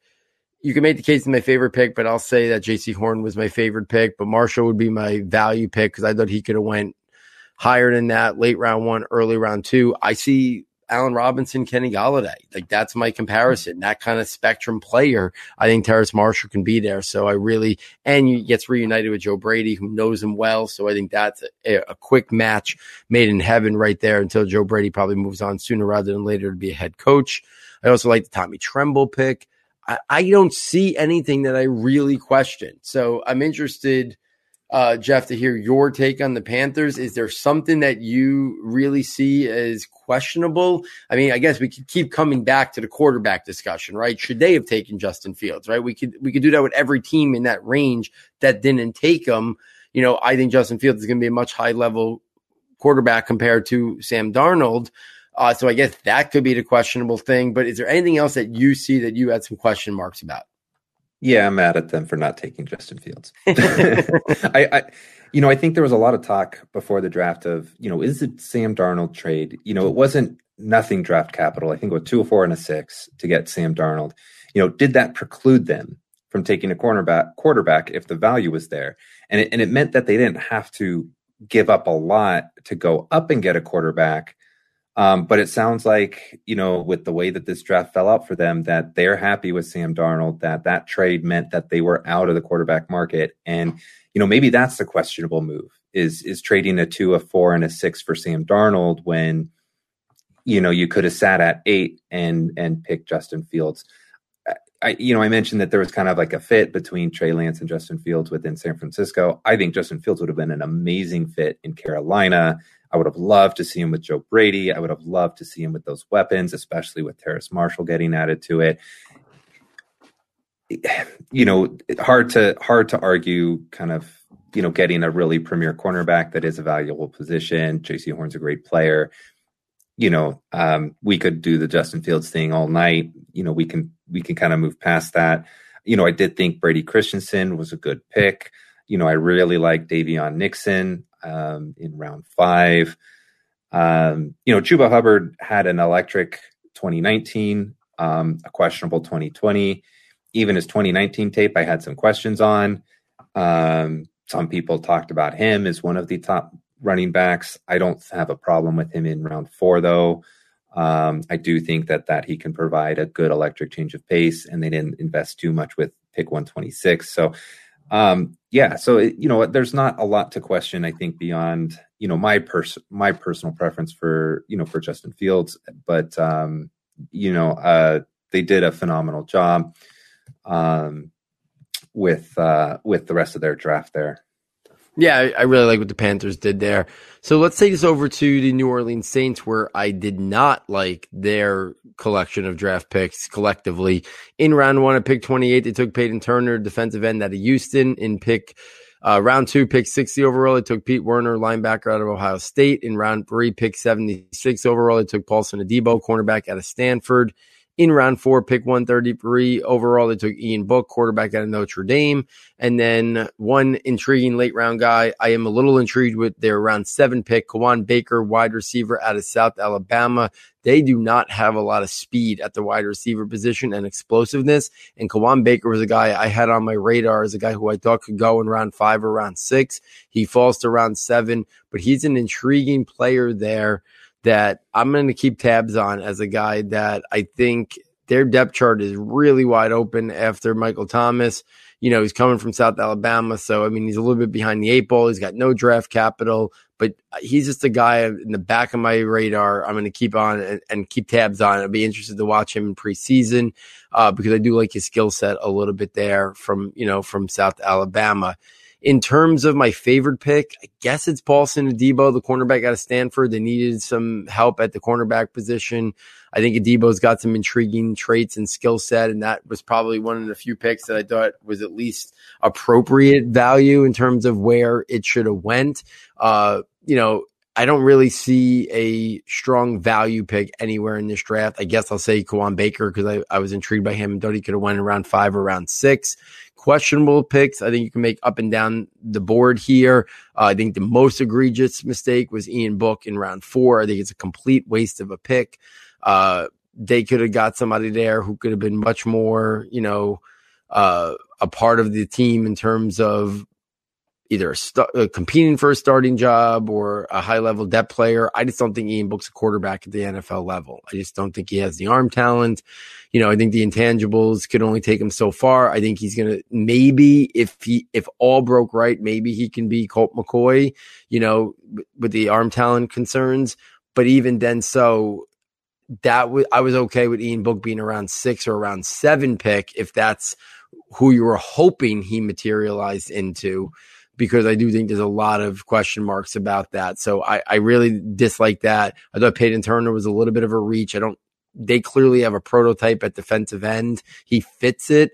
And he was getting some late steam there leading up to the draft process, but I thought he was more of like early to mid-second round guy at best, more of a mid-second round guy. So to go late round 1, I thought was a little bit of a reach. Pete Werner, I think, is a solid player, but even him, I think he's a little bit questionable in terms of where they took him. Could they have pivoted to a different spot? Jeff, Saints here, I know you follow the IDP side of things closely. Do you have different takes on Turner and Werner? Do you think they were reaches a little bit, by about a half a round? I think each of them were maybe by about a half a round too early. Do you like those guys in terms of what New Orleans did here? I think that's the right assessment. Similar to how I kind of mentioned on Green Bay, they, going to get a guy that they were high on a little bit early, address the need, just kind of, take your picks there. Half a round early, they were getting some buzz, especially Peyton Turner. So, are you going to risk getting them at the right spot, or are you just going to get them? On the IDB side, while they might have been kind of slightly reach, their landing spot has a lot of value. They have, a lot of opportunity, for those two players there. And just right with you with Ian Book, you scratch your head on that one. They're trying to find the next, their Taysom Hill gadget. But I don't think you have to find him in round 4. So yeah, it pretty questionable there. I'd say my favorite pick there is kind of Paulson Adebo, as that was just one other corner target that I kind of hoped the 49ers would have on their radar. Goes up there, and the Saints. And that he should, be a good member of that secondary. Yeah, I mean, I think Adebo has a chance to maybe start right at a get-go because they do need some cornerback help there. So it's going to be interesting to kind of see how quickly he gets on the football field. And let's round out the night. The Super Bowl champion Tampa Bay Buccaneers in round 1, pick 32 overall, they take Joe Tryon, edge out of Washington. In round 2, pick 64 overall, they take maybe Tom Brady's heir apparent, Kyle Trask, quarterback out of Florida. In round 3, pick 95 overall, they take Robert Hainsey, offensive tackle out of Notre Dame. Round 4, they take Jalen Darden, wide receiver out of North Texas. Round 5, KJ Britt, linebacker out of Auburn. I think my favorite pick is Joe Tryon. He was a guy that I had my eye on for the Giants in this early part of the second round, so I don't think it was that much of a reach. I really think he's got high-level traits to be a impactful pass rusher. They might be eyeing him to replace JPP a year out from now, so I like that. In terms of value picks, I don't think there was a lot that I saw as much value here. So I'm going to say another pick that I really liked was Jalen Darden, the wide receiver out of North Texas. We talked about teams like the Rams reaching for, Tutu Atwell and some other teams reaching for certain wide receivers. Jalen Darden was a guy who you could have waited to day 3 if you wanted to add that speed, that explosive element. I really like Jalen Darden. I know they got a very crowded depth chart there in Tampa Bay, but they made it a point to go up and trade for this guy. So don't think he's just going to get buried as like the 6th or 7th wide receiver and not get an opportunity. So whether that pushes somebody like, Twitter favorite Tyler Johnson off the roster or somebody, because they have a crowded wide receiver room there with, Mike Evans, Chris Godwin, and Antonio Brown right at the top. And then other guys that were already in there. Jalen Darden's going to find a home there. And if they move on from, Chris Godwin at any point, is Darden the guy who can rise up a little bit? I'm going to be keeping close tabs on him. I'm very intrigued by him, even though right now he's buried on that depth chart. In terms of questionable pick, I'll say Kyle Trask. I already had my take before when we were talking about Kellen Mond. Day two quarterbacks don't pan out too often. They just don't, and you're wasting a valuable resource. Now, Tampa Bay doesn't have a lot of holes and weaknesses, so maybe, they see that. But to me, when the time comes that they want to replace Brady, I'm not sure Kyle Trask is the guy who's going to be a high-end starter. I understand the value of a backup quarterback, but you can't tell me at pick 64 they're using a second-round pick on a guy that they hope just becomes their backup quarterback. That just seems – this doesn't seem to fit the narrative of how valuable second round picks are in trades across the league. So I question whether or not I think Trask is okay. I don't think he's that far removed from Mac Jones that there should have been this gap between them. But even with that said, I think his ceiling is a average to functional starter that I think the Bucs would quickly want to look to upgrade. So if they get that at the end of the second round, I guess that's a win, right? To get a functional starter at the end of the second round. I just think it's going to be a guy that they're going to have higher aspirations, and then they're going to look to move on from him anyway, or at least upgrade on him. And he's just going to be kind of locked in there as a backup. And to me, it's too much of a valuable pick there at 64 to lock in a guy who's either an average starter or a backup quarterback when you could have went a different position and maybe had another future starter lined up for when you have inevitably had to lose some of your key players that you did not have to use this offseason. Jeff, any thoughts here on Tampa Bay to close out the night? Yeah, let's kind of take it from a fantasy angle here. You mentioned the crowded wide receiver depth chart, but next year you may not see Antonio Brown. Chris Godwin may leave. I think Tyler Johnson showed well enough in his snaps that he'll stay on the roster. He'll probably keep his spot. But Jalen Darden's an upgrade over Scotty Miller, who you also saw, have a bit of an impact last year as well. So, I do think there is a role for Darden on this team. I'm just going to offer a different take for Kyle Trask. I understand your points there. And I think if I were going to make a day two pick on quarterback, that would have been the guy I targeted. I would have, not Mond, not Mills. I would have targeted Kyle Trask. And, we've seen New England do this behind Brady for years and recruit value. Jimmy Garoppolo for one. I think Matt Flynn was one of those guys that when, maybe they didn't get anything out of him, but, he got paid a lot of money from Seattle. There is some desire there. I think rushing quarterbacks into starting roles is not necessarily the most effective way to bring someone along in the position that's, one of the most demanding and intellectually in the league. And so sitting for a couple years, behind, one of the greatest to ever do it, I think it gives him a chance, right? It's not like Tampa Bay is going to really be in a position to select a quarterback, or at least a preferred quarterback at the top of the draft anytime soon. Now, maybe they, trade a bunch of picks down the line, or they kind of go into a rebuild after Brady leaves. They do seem to be all in, with the way that they're building the roster for these 2 years. But, with picks like Jalen Darden, with picks like Tyler Johnson, with picks like Joe Tryon, and they have young guys in Devin White, it doesn't mean that they have to, be a bad team post Tom Brady. And I think, I can understand the vision that they have, in hoping that, Kyle Trask can be a good starting quarterback, functional starting quarterback.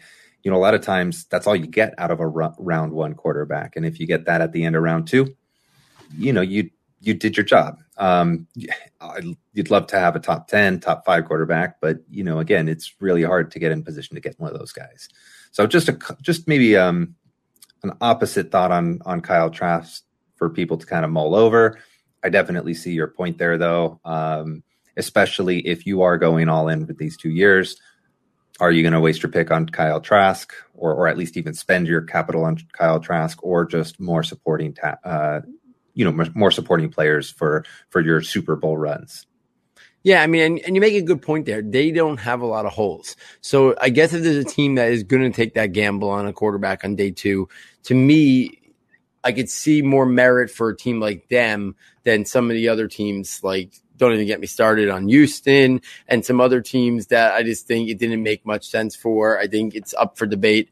The Kellen Mond, besides the scheme fit there, I don't understand, them. They're trying to upgrade there too. I don't think he's the long-term answer, but Tampa Bay doesn't have a lot of holes. So I think it's intriguing, and they don't really know how long Brady wants to play. Like, we just think he's never going to retire, but they might know something, internally, and they might want to have a guy there. So then if they, compete for the Super Bowl again next year, they're probably not going to be able to get a guy in the draft, right? Late round 1 that, steps right in or whatever, right? So they might value him. They might even have taken a peek at the quarterbacks next year and said, where we're going to be picking, we like Trask more than some of those guys. And you're right. And New England always had somebody behind Brady, right, in the developmental cycle. And you mentioned Matt Flynn. I think you meant Matt Castle.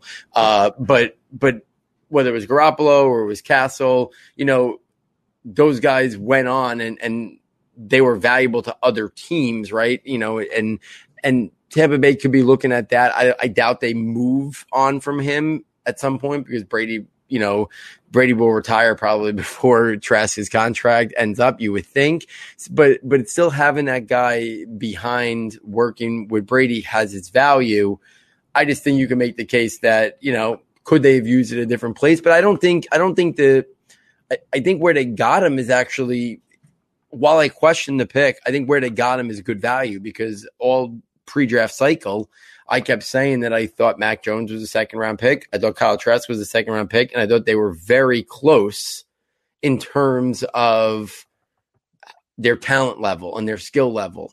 So to have a disparity of pick 15 to pick 64, I don't see that wide of a gap between Mac Jones and Kyle Trask. So it's going to be interesting to kind of follow those two guys' careers for sure. So that's going to be something, that I'll be following closely. And, if Brady ever suffers an injury or whatever, Trask is probably a guy who could at least keep the offense, afloat, and keep it on task a little bit there. Obviously not at the level of Tom Brady. So there it is, guys. All 16 teams in the NFC in the books, paired out with the last episode when we recapped the AFC. All 32 teams broken down in great detail. Hopefully you enjoyed this process of hearing favorite pick, value pick, questionable picks, just kind of talking through what they did collectively. Last episode with Chris Tripodi, and obviously this episode with Jeff. Jeff, any final parting shots here to close out the night? If not, let the audience know where to find you and anything else. Oh, we got a long one here, so I'm just going to kind of sign off. Say, find me on Twitter at the Sofa Scout. I'll be on again, and you can hear more about my work there. Hopefully, throw some rankings out for you guys in a little bit here. So, but we're sitting on sleep time, so absolutely. So, guys, make sure you're following Jeff. If you enjoy what we're doing here please get over to ssfootball.com. And it's still not too late to check out the premium notebook. Still a lot of information you can get from this past draft cycle to help you out in your dynasty leagues, Devy leagues, rookie drafts, etc., etc. And please get over to the YouTube if you have not recently checked it out, and subscribe and check out the content that Matt Caraccio has been putting out there.